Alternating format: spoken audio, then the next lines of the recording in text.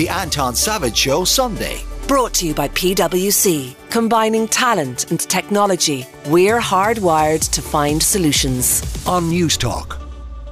It looks like we're in for some fairly miserable weather. Leinster Rugby cancelling games, red status warnings from Medair, and Alan O'Reilly from Carlow Weather is with us. Alan, how bad is it going to get, and when is it going to get bad? Hi, Anton. Well, it's going to get very, very bad. This is not the usual storm. It's not like storms that we've had this year. It's much more significant in terms of its impacts. So it's already feeling very windy and wet in many parts, but really from, around 11 o'clock when that yellow wind warning comes into effect, it's going to start to really pick up. And then through this afternoon, increasing. So by 4 p.m, it's really going to start to get very, very strong gusts along with that heavy rain. And we have the red warning now issued for Galway, Mayo and Donegal coming into effect at 5 o'clock for Galway, Mayo, and then later at 9 o'clock for Donegal, because the worst of the winds will move to the northwest later this evening. But it's going to be very, very windy right across the country, really from 4 or 5 o'clock onwards, and it's going to stay that way until after midnight. So you're looking at a prolonged period of very strong gusts, gusts in excess of 110 kilometres an hour across much of the country, and in excess of 130 kilometres an hour in those western and northwestern areas. In old money, that's what, 90 miles an hour? That's a fair wind speed, isn't it? It is. That's what I'm saying. This is going to be a significant storm. People probably are used to weather warnings, but we very rarely get a red weather warning. They are very rare, and it's very rare to see the entire country to have an orange warning. So this isn't your normal storm, I suppose. It's just trying to get people to pay heed to that. I know there's a lot of people will have plans and they'll be travelling, but really travelling conditions are really going to be very rough this evening and early tonight. Well, broadcaster and author Valerie Cox is here with David Davin Power and John Lee to talk about the papers. And Valerie was very disparaging about the threat of this storm and was making points along the lines of how tough people are in rural Ireland where she lives and that she didn't really have to take it that seriously. What you're saying is she's wrong. She is, and if like me in rural Ireland, she's relying on power for everything to do with your well water and everything else, power outages are probably going to be the biggest issue for a lot of people, especially in the west and the northwest. But no, I think we get a bit of storm fatigue. The fact that we're already at I and it's only the middle of January is very unusual, but this one does look like the real deal. Alan, really appreciate your time this morning. That's Alan O'Reilly from Carlow Weather. And I shouldn't talk about her in her presence and not officially introduce her. Valerie Cox is with us to go through the papers this morning, as is John Lee, Executive Editor of the Daily Mail Group Ireland, and David Davin Power, broadcaster and commentator. Folks, you are all very welcome. Putting weather to one side, the issue that is everywhere this weekend, and it has been everywhere for quite some time, is the issue of immigration. The front page of the Independent, David, leading with 6 housing hubs planned as migrant crisis escalates. And this is on top of a picture of people in high-vis vests marching down the street, surrounded by signs saying Rossgrey is full, 6,000 people, no hotel. I've rarely seen an issue where the government has been running so conspicuously to catch up with developments. I mean, at this stage, really, it's almost laughable, were it not so serious, that the government is contemplating more housing hubs. I mean, this has been coming a long time. We see in John's paper, The Mail on Sunday, the astonishing amounts of money being paid to private companies. 100 million, I think, in just 6 months for companies putting up asylum seekers and Ukrainian refugees. Just to pluck one figure out of the one well-known individual in GA circles, Banty McEnany's firm, was paid €23 million between January and June of last year. He's the second on the list. A company called Cape Roth was paid €29 million in the same period. And of course, this shows the amount of money that is to be made housing asylum seekers and those and Ukrainian migrants or Ukrainian refugees. And I think this feeds into the Sunday Independent story, because the government is planning to buy these housing hubs. It seems, obviously, the planning and all the rest of it would mean they wouldn't, if they were to commence building them, they wouldn't be ready for a number of years. So the people who are selling these obviously have the ball at their feet. The government will certainly be paying top dollar for anything that it purchases. And when we're talking housing hubs, is this former hotels? Is it detailed as to what sites they're going to use or what they're looking for with all of this money? It's not really clear. I beg your pardon. Although the one hint is given in the piece in the Sunday Independent by Hugh O'Connell and Jodie Corcoran, where it says it likens the facilities to the kind of it'll be on the scale on which the City West Hotel in West Dublin is operating. Of course, that's vast. I can't imagine that there are many facilities like that going a begging around the country. Well, the Sunday Indo has very kindly refused to name the and this is not a criticism of the Sunday Indo, it's a criticism of the people who they've liaised with, have said, we're not going to tell you where these are going to be because we're afraid people are going to this is the level of control the state has over law and order in Ireland now. We're afraid people go and burn them down. Now, I did talk, and here's a hot exclusive for you, I did talk to a couple of cabinet ministers over the last couple of days. I was working on another project all week, so I wasn't enmeshed in this as I often am. And they mentioned Thornton Hall, which is a site that was bought for a prison and nothing really happened to it. This was McDougall's big project, wasn't it? That there would be a big mega prison there. Yeah, that would involve building, John. Government people can be calmed. I'm not revealing somewhere that can be burnt down because they never built anything there. But something was in my mind that, I've heard that before. And I went back to a piece I'd written in March where the government had told me, we're going to deal with this immigration issue and we're going to put them into Thornton Hall and we're going to do this and we're going to do that. I think what David said is correct, that they are so far behind the curve on this. It's incredible. And then you ask yourself, why?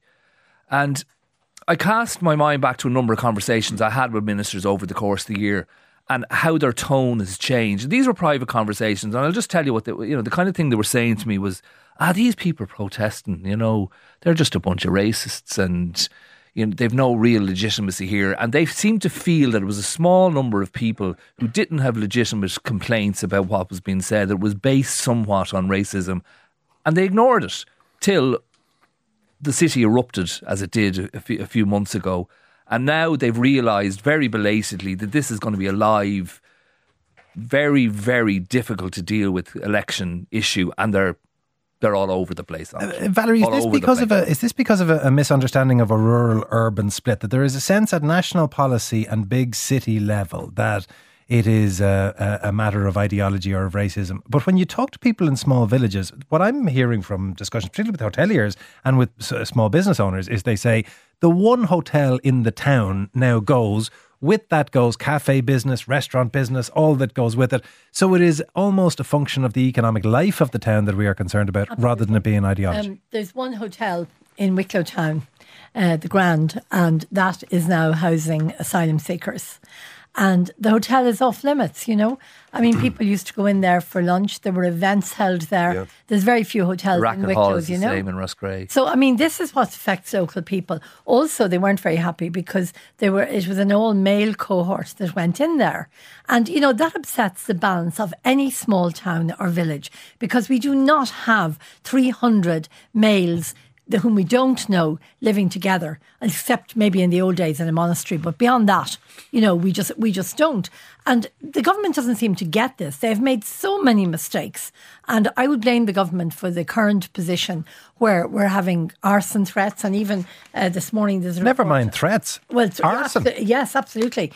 And men with weapons coming to the Buzz Bridge Centre that's supposed to be open, threatening security staff, that kind of thing. But there's actually a piece in the Sunday Independent this morning that I think is very valid from the Clare TD Alan McNamara, and he's just pointing out some of the mistakes that we're making. And I thought it was quite interesting because he says nobody's allowed to board a plane to Dublin Airport without travel documents.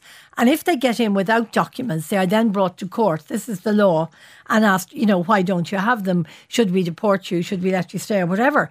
But he says lots of people are arriving in Dublin and probably ditching their travel documents because they've got on the other end. And, we're putting up with that.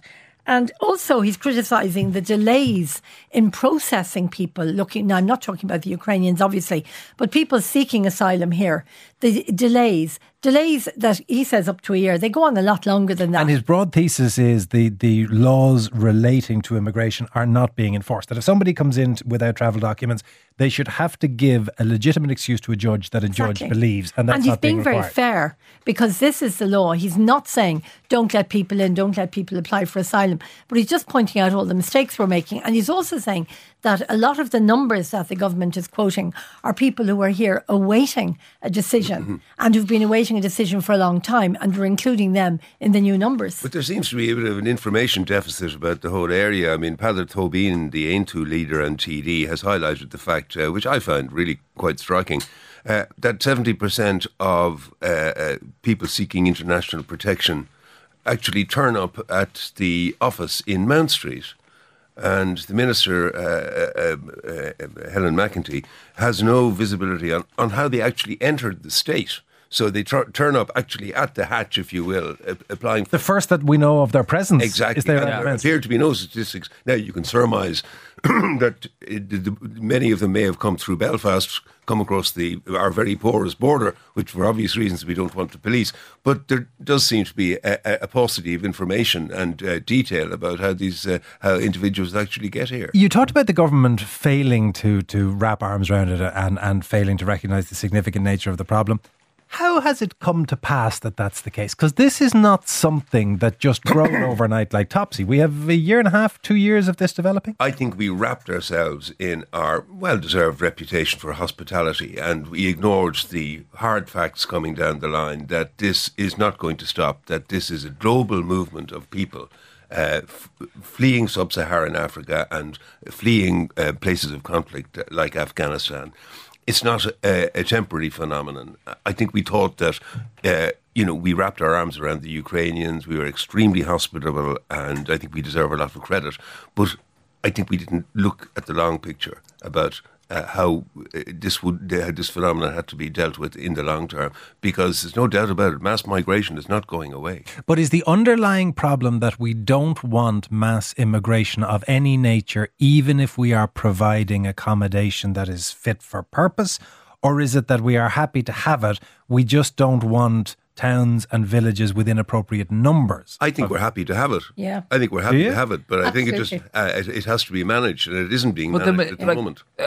Symbolic of the lack of management was a war broke out in Ukraine, and the EU rightly said to member states, you will be given a certain number of people to accommodate. And states were then free to set down the rules by which they admitted people.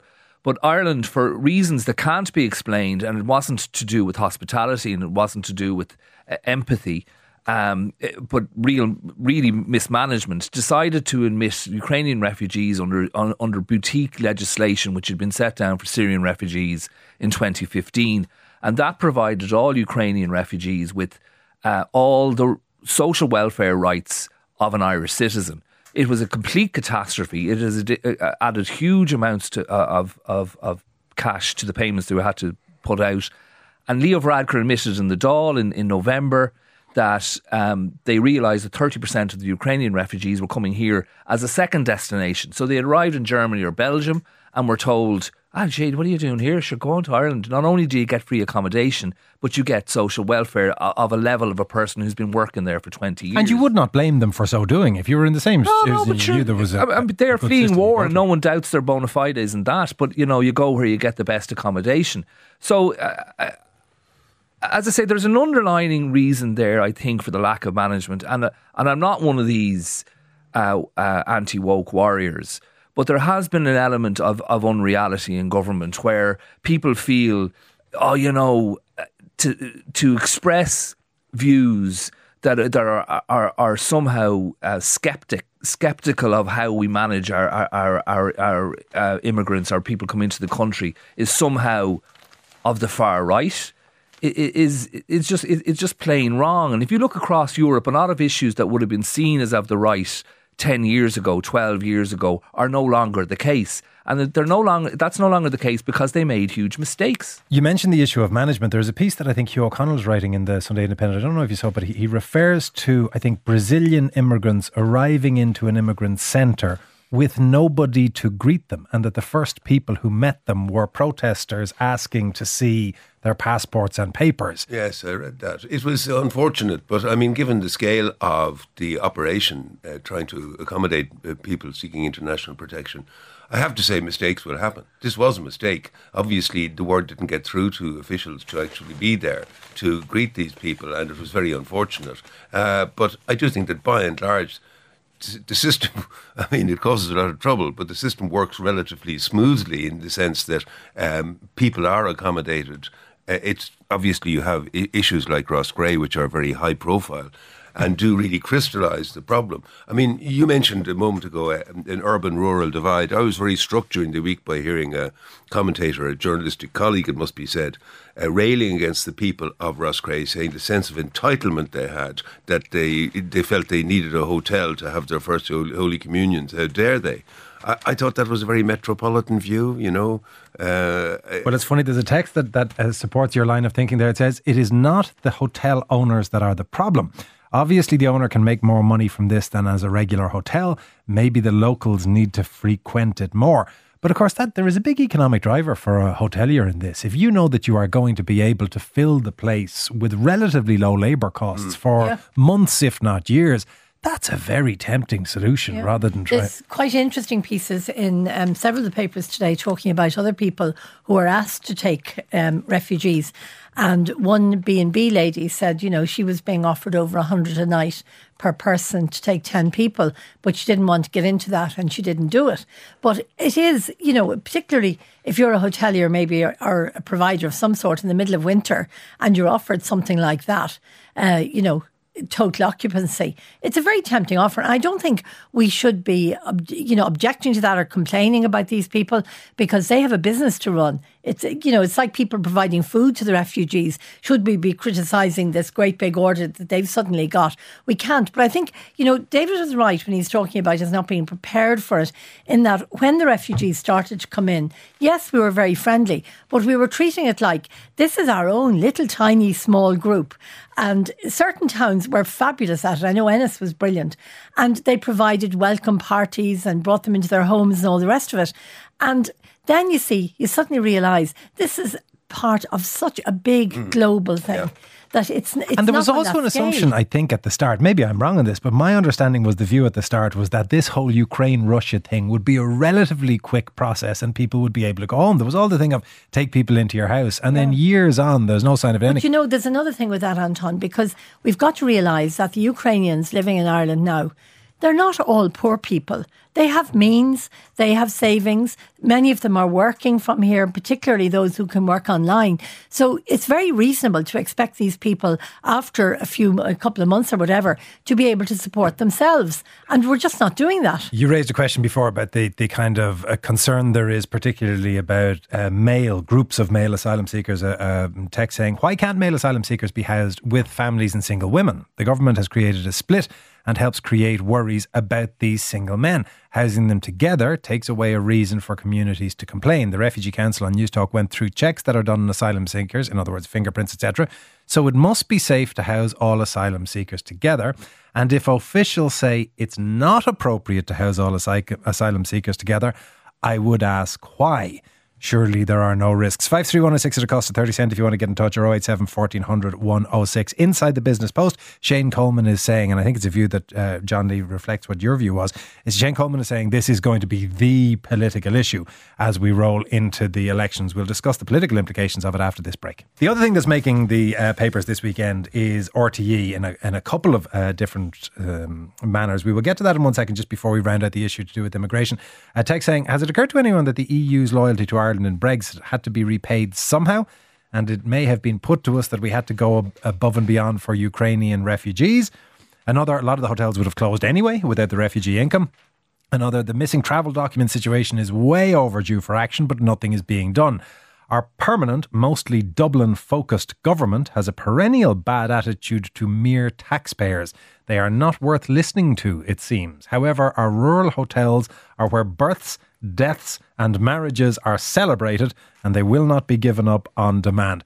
So, John, to the point that you were making earlier, is this then the political issue as we come into locals, nationals, Europeans and presidential? Immigration, it'll be an issue that needs to be managed with nuance and care.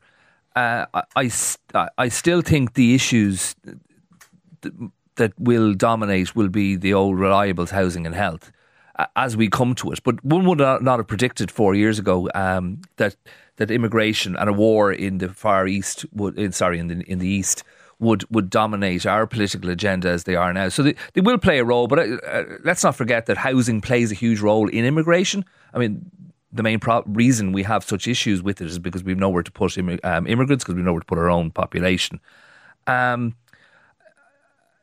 Loath as I am to say it in some ways, because our newspaper has been very critical of housing policy in Ireland. I think there actually is a narrative out there where they have improved somewhat.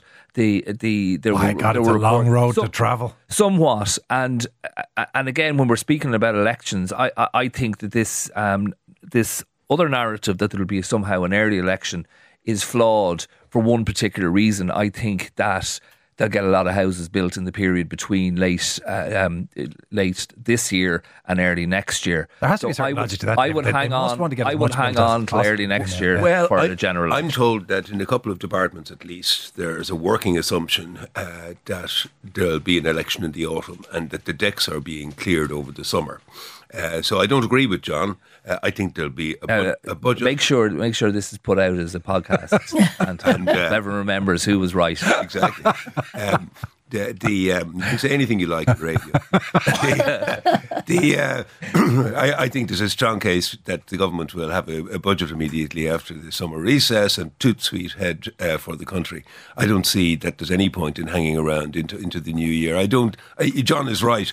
I know John shares my... Why is there no I know John shares my admiration for Darragh O'Brien, the dynamic housing minister, and the great job he's doing. But I'm not quite sure... local man. I'm not quite sure that the housing numbers will improve appreciably between autumn and spring. So I don't see the logic, John, quite frankly, in hanging on. And I see plenty of logic in going immediately after a budget. We will stick a pin in this. In autumn of 2024, we will dig out this broadcast, bring both of you back in, and one of you can declare victory when we get to that point. We do need to move on to discuss RTE, because there's a number of stories relating to RTE. One on the front page, Larry Bass, former board member of RTE, is going to be with us after 11 o'clock to talk about what the Business Post is reporting, which is that there's going to be a €15 monthly levy on your broadband bills. This is one of the possibilities to replace the TV licence fee. So what's that, 180 quid a year additional on your broadband cost for the fun of RTE existing. And I do accept that there are other broadcasters funded in part from that fund, though it is relatively infinitesimal compared to the amount that RTE gets. The other big story, Valerie, is that Oliver Callan, we heard yesterday, is going to be taking what was once the Gay Burn Hour. Yeah, and he said he had actually commiserated with Ryan Tubridy and now he's taking his job. So, but it's a very interesting situation because he's getting 150 a year. Tubridy was offered 170 a year when they were at that stage in negotiations. But what about all his other work? What about his Callan's Kicks, which goes out on RTE and which is paid through a separate company? What about all his personal gigs around the country? I mean, how does this work with Kevin Backhurst talking about Nixers and other jobs and a register of interests? I'm not sure how that's going to work out because apart from anything else, it could annoy a lot of other people in RTE who are not able to do this kind of thing. And also, if you're doing something at 9 o'clock in the morning that usually includes one serious interview, how do you then turn around and be taken seriously if you're doing Callan's Kicks once a week?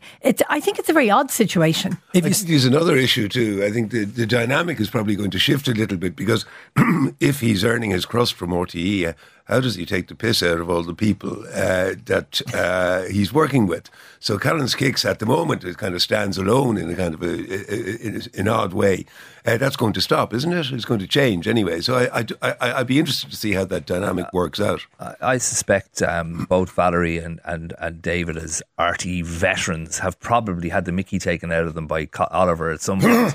I think Oliver is is a minor issue when it comes to the holistic and global issues facing RTE. So, presenters, they do something that we can see visibly and tangibly. And if they go off and make a few quid on the side, that's their business. I have always felt throughout this RTE saga, and we've broken off a lot of stories, what I don't see is an understanding that the organisation is bust.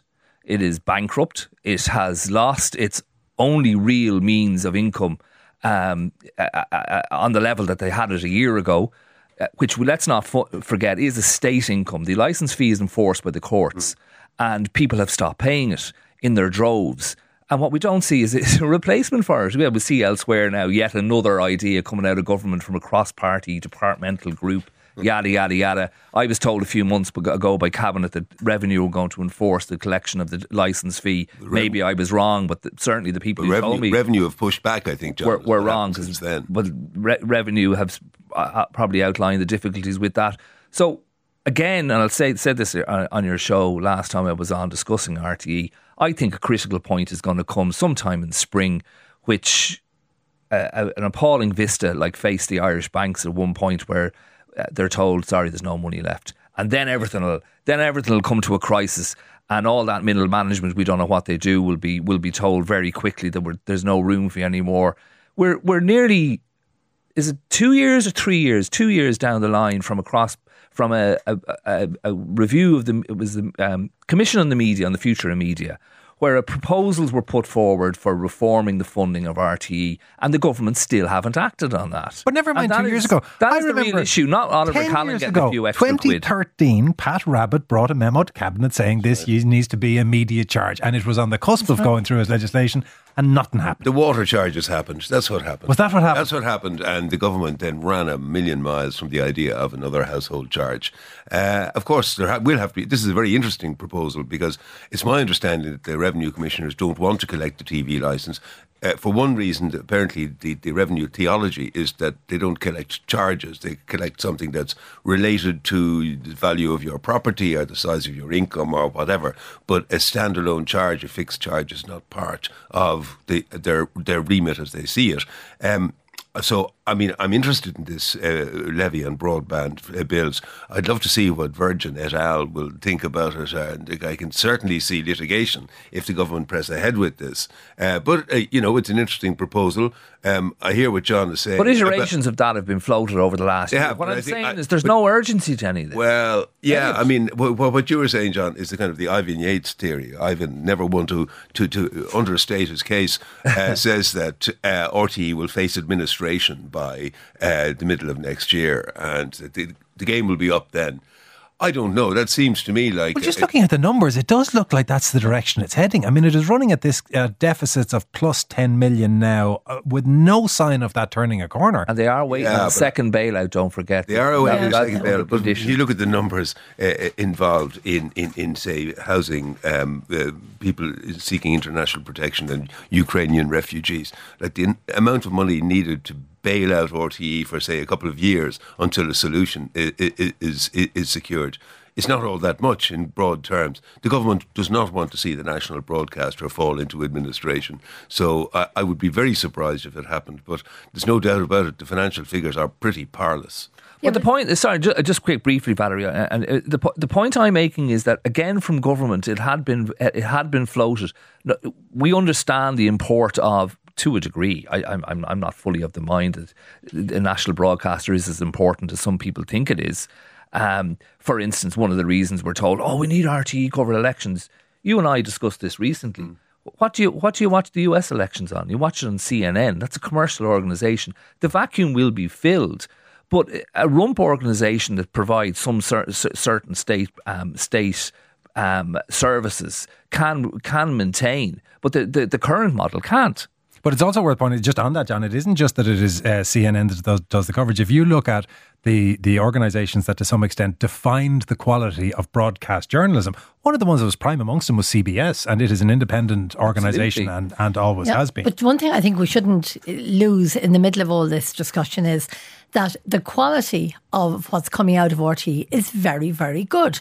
I mean, the workers, I really feel sorry for the workers in there because, they've worked through. It is absolutely.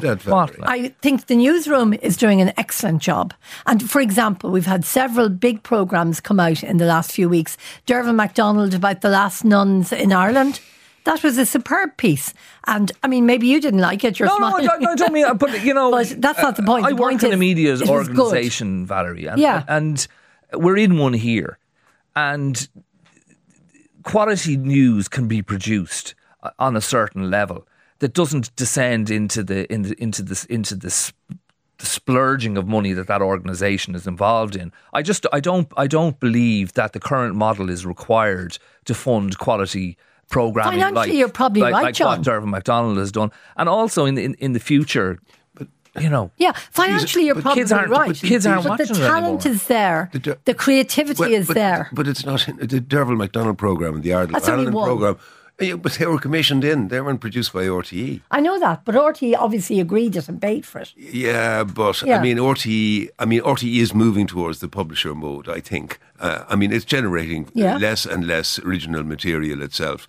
The days of the shiny floor programme are gone. I doubt we'll see another Dancing with the Stars.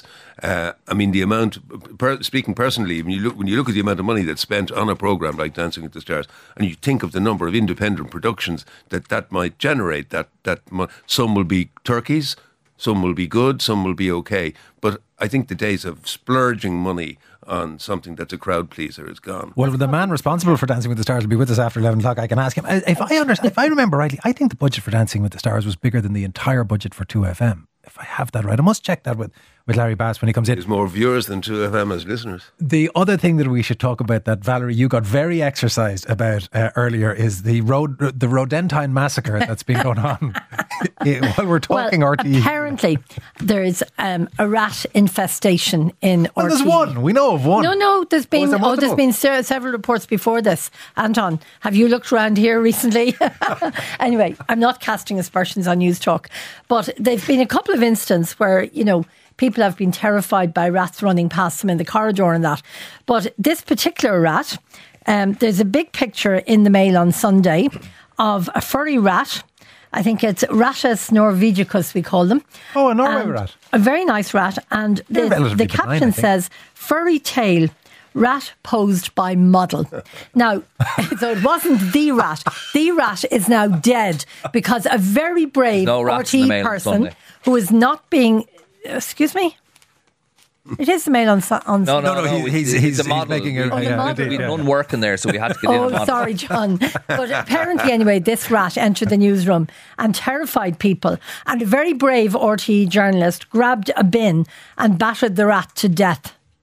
So that particular rat is gone. To get a rat with a bin. Well, it is actually. It's very hard to kill a rat.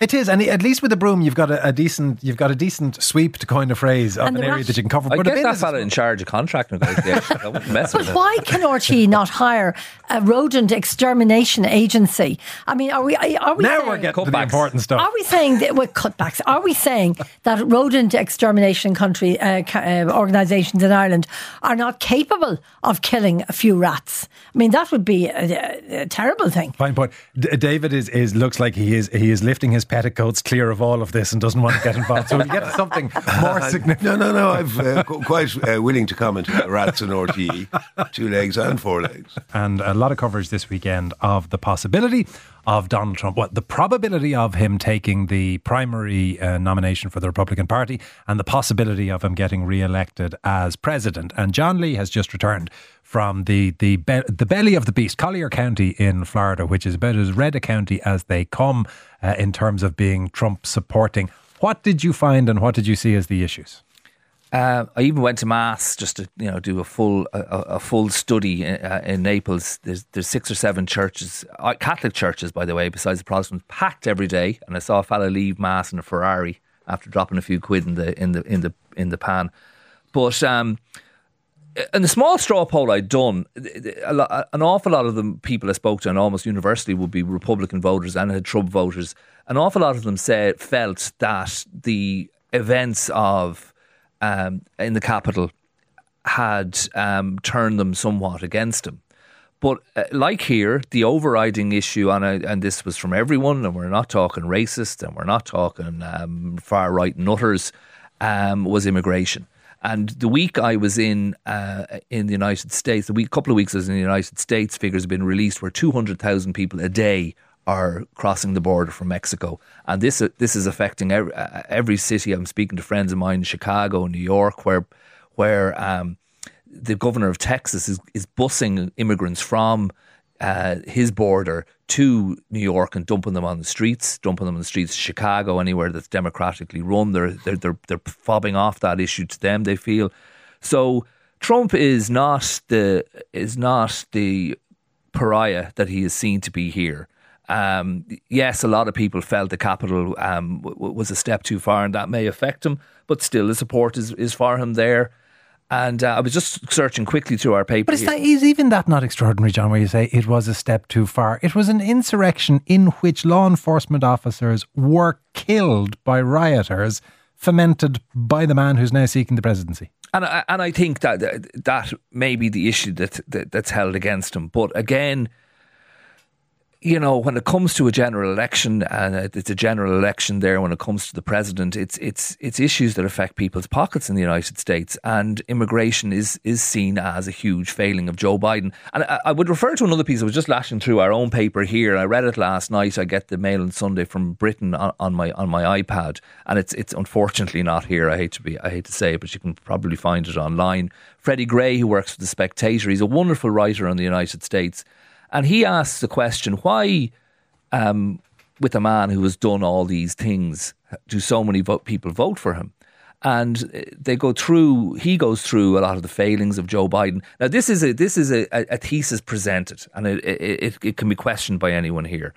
But he questions whether, had the madman theory of the madman tactic of diplomacy that Trump employed been still operative in the world over the last 4 years, would Putin have invaded the Ukraine? Would Iran have instigated those attacks, as it undoubtedly did in Israel?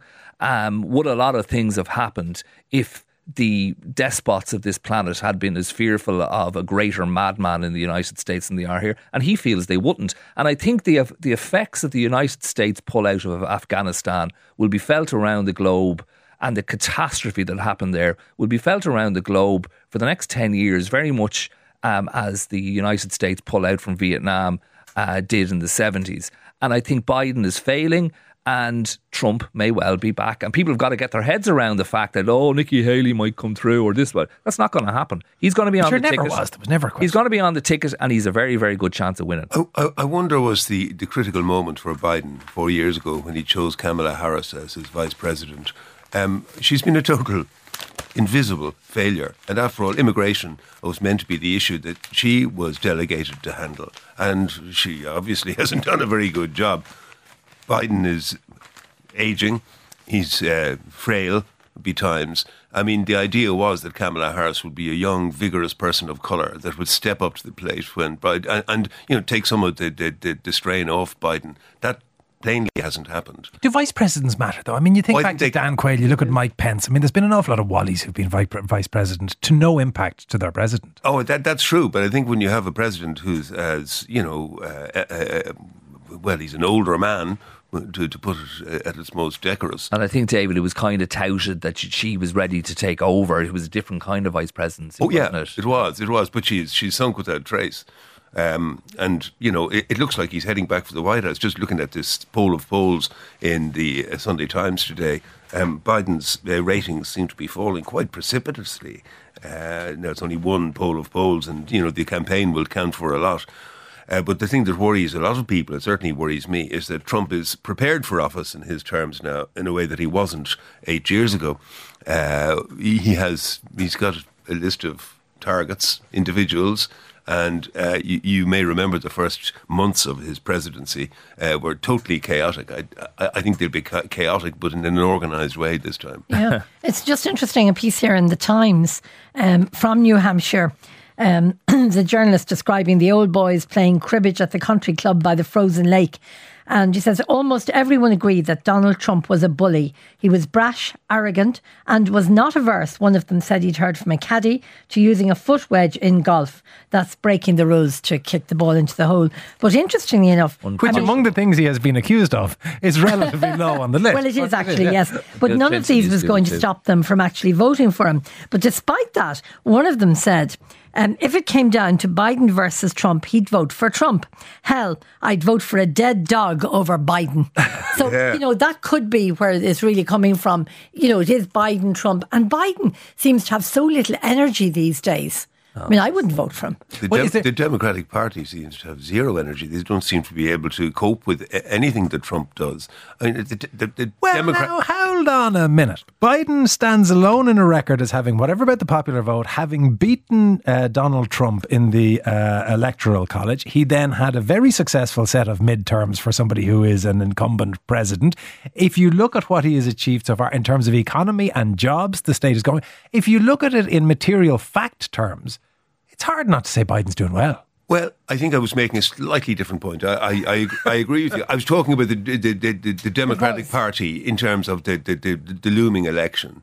I mean, where's their plan B? Is Kamala Harris going to be replaced? Who are the other individuals in the background? I don't know. I wonder, are there... I just sense that the Democrats have lost whatever energy they had. And it's not unheard of for a Democratic president not to stand. Lyndon B. Johnson did it in 1968. And again, people who say the United States are in turmoil, they were shooting presidents on the streets in the 60s. Things are not as bad as they were then. But it is, again, it's almost a cliche now at this stage. But to think that the greatest democracy on earth, which it still is, can only stand these two punters is pretty shocking. Okay, we have to reconvene in autumn to decide who was right in respect of immigration, and whether or not that would be the big political issue. Let's have your prediction. If we're going to reconvene in let's do it in November then, because then we'll have the election results. Who's winning it, Trump or Biden? Winning the election? Yeah. I'd put my money on Trump. I'm afraid I'd put my money on Trump as well, with a heavy heart. Unfortunately, Trump. Well, if you've any of you, 53106 at a cost of 30 cent or 087 1400 106. An interesting thing saying, did John really just say this is the greatest democracy on earth? It's barely America. And my kids just are planning to go back and live. America ran apartheid until 1964. Didn't give women the vote until 1920. It had slavery until, 1850-ish? It gave us Elvis Presley. That's a fine point. Does one make up for the other? It's still a shelter for the poor and the masses of the planet. It is still a democracy where one can advance themselves, where you're not discriminated by old world monikers such as Sir and your second name. One brief point. My 20-year-old son, his cohorts and his pals, no interest in going to America. Regard America as, sort of a place that's decrepit and corrupt. Can you remember when we were that age? America was where it was at. We all wanted to get the J1 visas and go out there and experience it. It's lost its allure, I'll tell you, among the new generation, whatever. But behind the times again. David Davin Power, John Lee, David Davin Power, broadcaster, commentator, John Lee, executive editor of the Daily Mail Group, Valerie Cox, journalist and author. Guys, thank you all very much. The Anton Savage Show. Brought to you by PwC. Sunday mornings from 10. On News Talk.